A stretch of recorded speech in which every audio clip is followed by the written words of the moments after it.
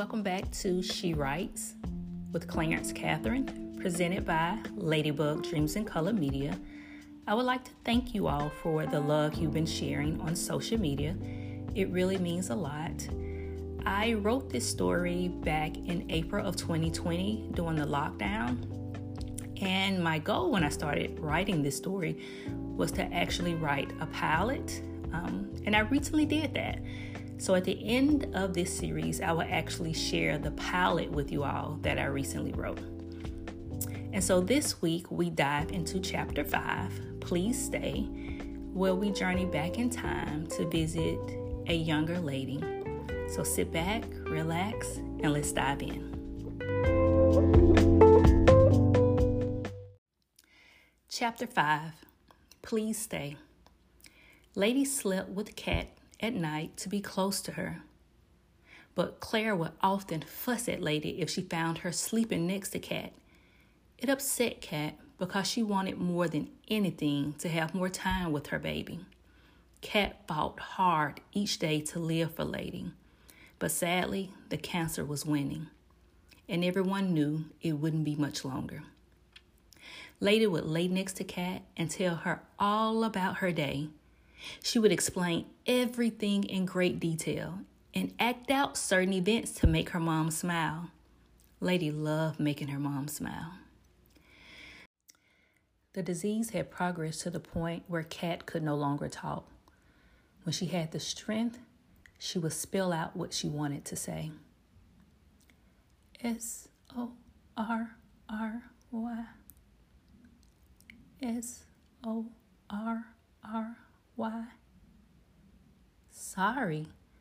Mommy, what do you have to be sorry about?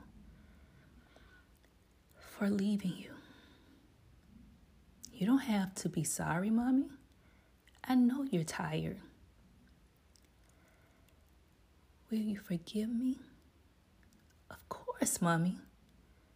Mommy, I won't be mad if you go home to rest. Lady gave Cat 2 kisses on her forehead and gently laid her head on her mother's chest. Cat weakly inhaled and exhaled and allowed the love of her daughter to penetrate through every cell in her body. Cat had 3 sisters. Claire was the oldest, Rosalind the middle sister, and May was the baby. Claire and Rosalind took shifts caring for Cat, but May couldn't bring herself to see her sister like that. Although May lived 3 doors down with her 3 kids, she barely came by to see Cat.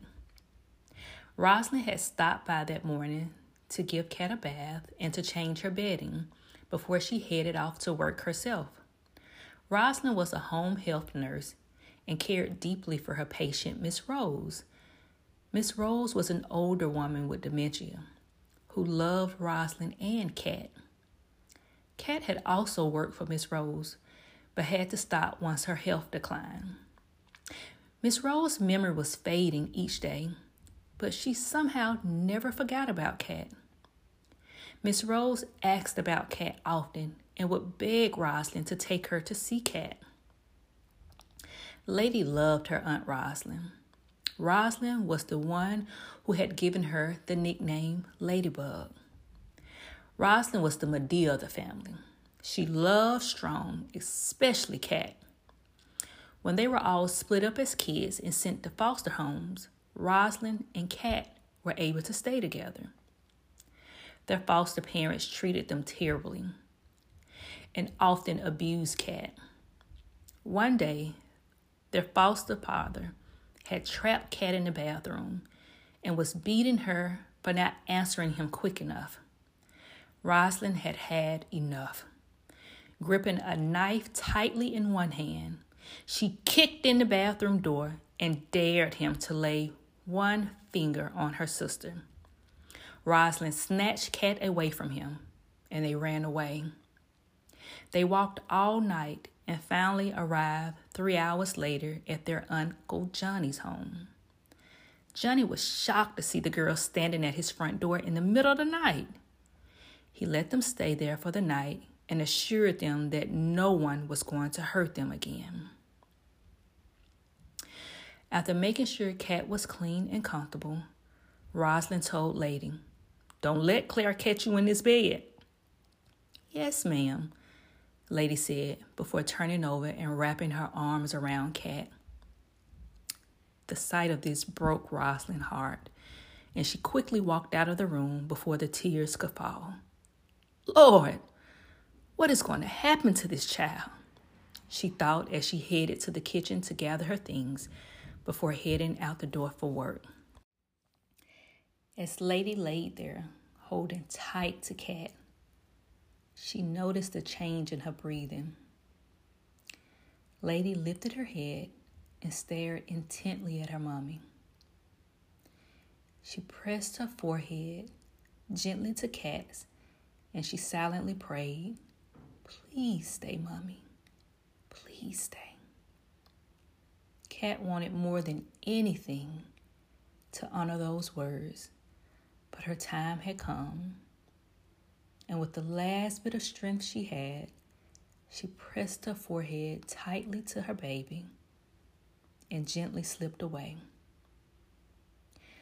Lady gave her mommy 2 kisses on her forehead and climbed out of bed to go get Aunt Rosalind. It was a beautiful Sunday, the morning of Cat's transition, and it seemed the entire community was outside. They say Ladybug found her. What? That poor baby. You know, Clifford was on his way to see her the night he was killed. Lord Jesus. Please get that baby strength. What is going to happen to her? I don't know, but they say she's going to stay with Claire. What? Lord, no. Girl, my heart aches for that baby. Me too. Me too. A week later, they laid Cat to rest, and it was as if royalty had passed away. The church was packed.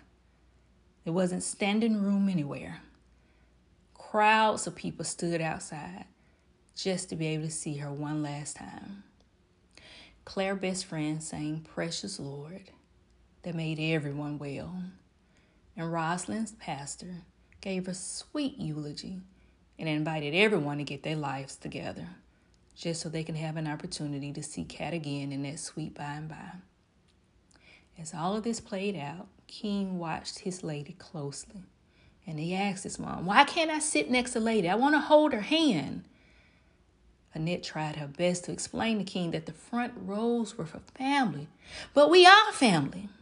"I know, baby, I know."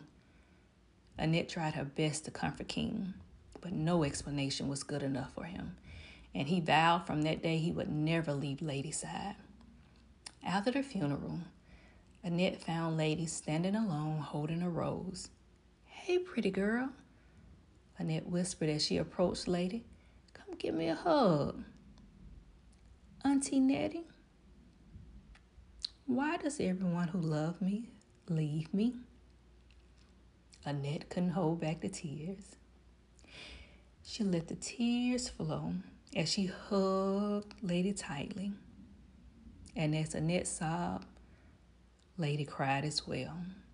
She cried for all that she had lost, for the life she once knew, and the life that awaited her.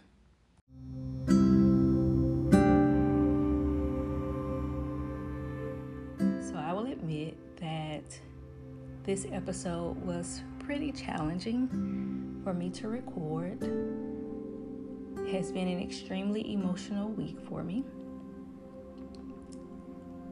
22 years ago, on September 11th, as the country watched in horror as the planes hit the Twin Towers, I was being told by a doctor that my mom had a day to a month remaining, and she transitioned 6 weeks later. And so this time of year is very challenging for me, and especially this year because I am now the age that my mom was when she transitioned.